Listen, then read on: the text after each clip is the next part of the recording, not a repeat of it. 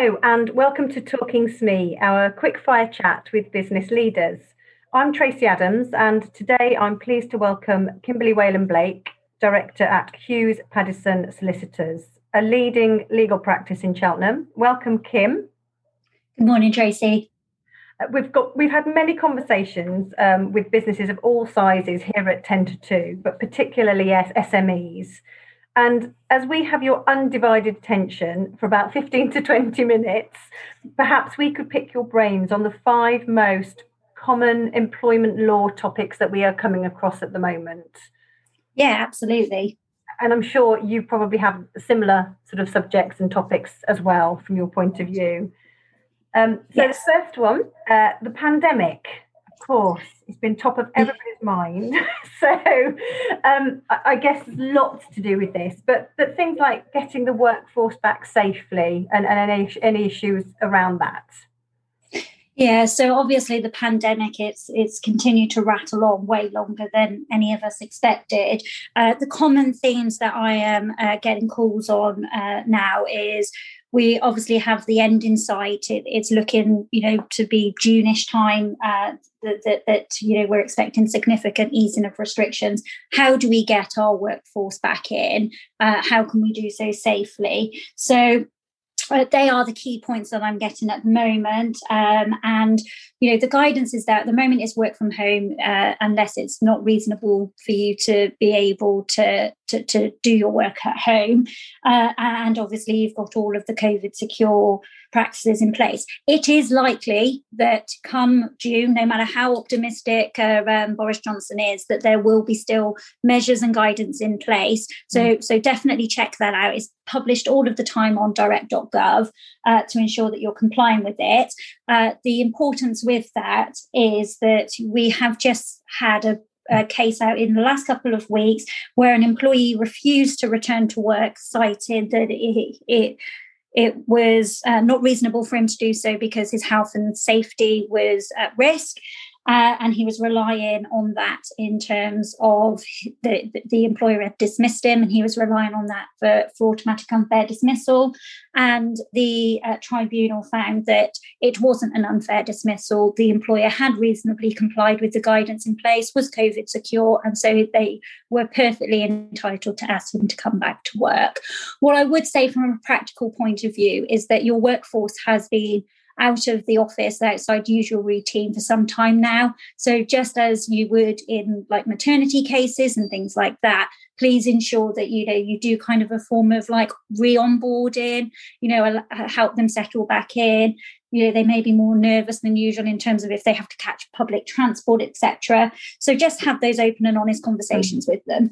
Yeah, perfect. Thank you. And alongside that, as part of the whole pandemic picture, vaccinations. So I've been reading lots about whether you should be vaccinated or have to be vaccinated to go back to work. So what's going on here? Yeah, hugely topical and very political at the moment, isn't it? The whole vaccination process. And, you've got very clear divides in those that are really supportive of the vaccinations and those that feel as though it's oppressive and it's a restriction of their human rights. Now, there are many jobs out there already that require certain prerequisites. And, you will have seen all across the news about the vaccinations for care homes and things like that. So this is likely to be topical for some time, because as an employer, yes, you owe a duty to individual employees, but you also owe a duty to the wider workforce and in keeping them safe. There has been a very interesting case on this. It's not related to the pandemic, but it is very much related in relation to vaccinations. It's a Czech Republic case that went to the European Court of Human Rights. It's important to note that notwithstanding Brexit, we still are bound by decisions in the European Court of Human Rights. So it was a Czech Republic case, and the whole thing was about vaccinations, their children's vaccination programs. A case was brought on the basis that it was a breach of their Article 8, which is right to family life and privacy, and Article 9, freedom of thought and consciousness.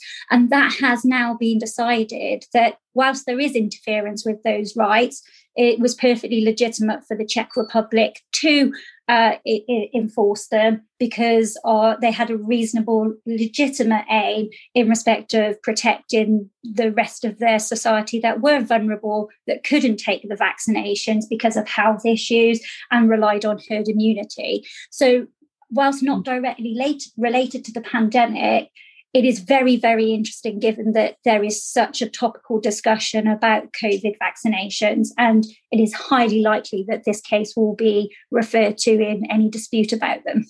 Okay, wow. I know.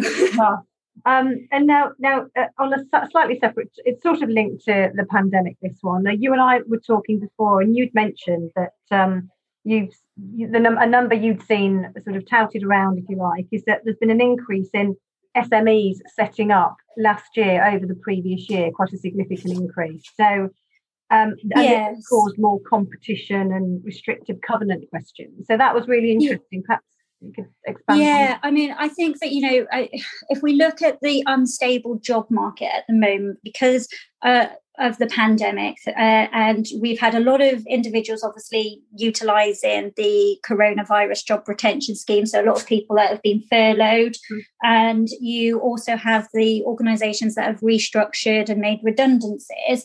So what was really interesting is that from the period of June to October last year, so what's that? June, July, August, September, 5 months. So a 5-month period, there were 376,000 SMEs incorporated.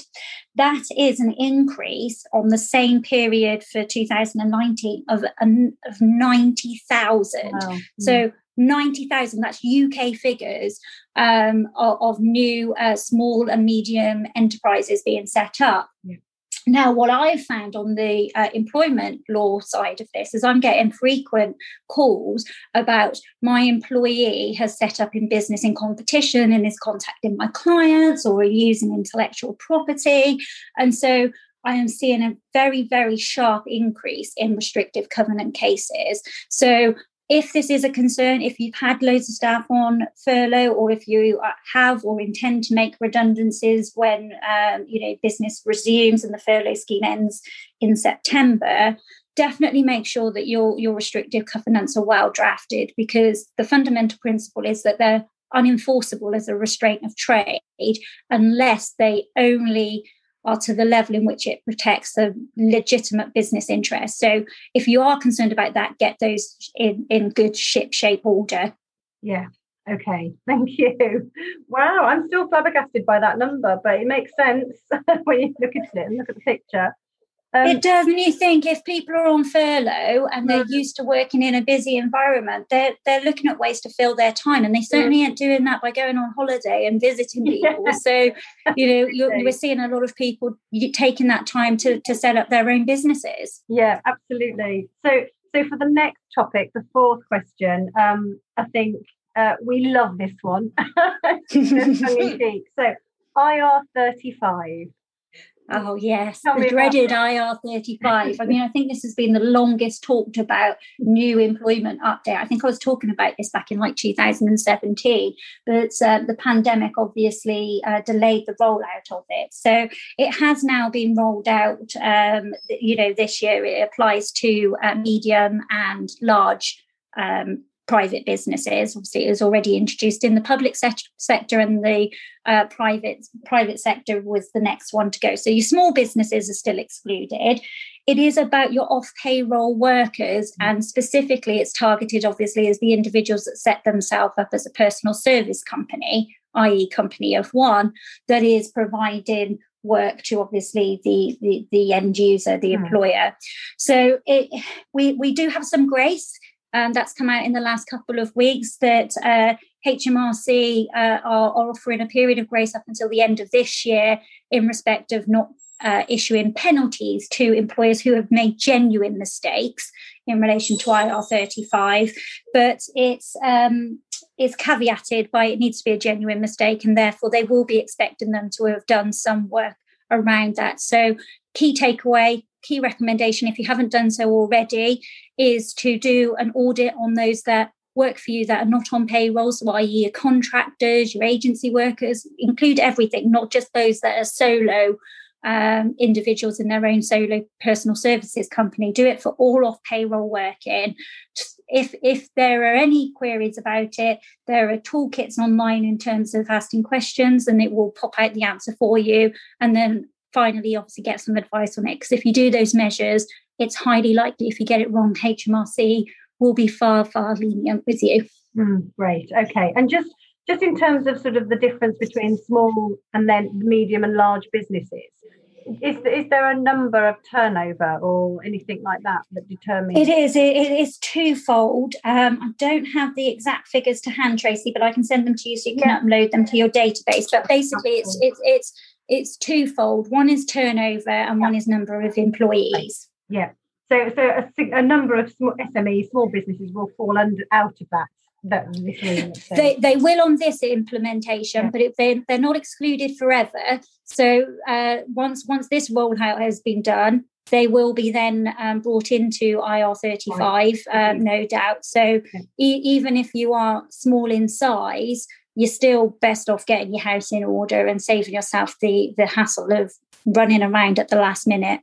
Yeah, absolutely. Okay, thank you. And then the final topic, which has sort of paled into the background, into insignificance whilst the pandemic's been on, but it's still there. So Brexit and the right to work. So any updates on that for us? Yeah, so I mean, it's a huge thing that somehow has seemed to have gone under the radar because of everything that's been going on with the COVID-19 pandemic. But obviously from the 1st of January of this year, 2021, there is no longer the free movement of people because of Brexit. Now, again, because of the pandemic, if there's silver linings of the pandemic, these are the small ones. There is some grace on that if people have got it wrong up until the end of this month. So not this month, next month, 30th of June. So there is a little bit of time for employers to check their HR, their staff databases in respect of any EU or Swiss nationals that are working for them. They need to obviously get settled or pre-settled status. And if they don't, then they need to be looking at whether they can either get a visa or if they can get the employer can sponsor them and they get it through the skilled worker points regime. So huge, huge things that has somehow been paled into insignificance in the background, but definitely has huge ramifications if it gets wrong. Because obviously, one, it would be an illegal contract, so there will be issues there. And secondly, there is fines from the Home Office. There are criminal sanctions. So it's definitely something that they need to look at. We obviously a few weeks ago did a podcast specifically on this point. And if anybody has any concerns, I would recommend starting there at that podcast. Absolutely. Thank you, Kim. I was just going to mention that. That's perfect. We will signpost people to that one as well, where we had more detail. So lovely. There's 5 quite huge subjects there in their own right.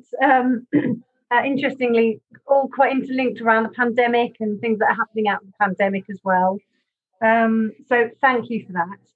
More than welcome. And obviously, if any of your clients or listeners want to pick up the phone and give me a call about any of those issues, it's obviously a whistle-stop tour. There's only so much I can say in 15 to 20 minutes. But if there are any queries, then they're more than welcome to obviously contact me.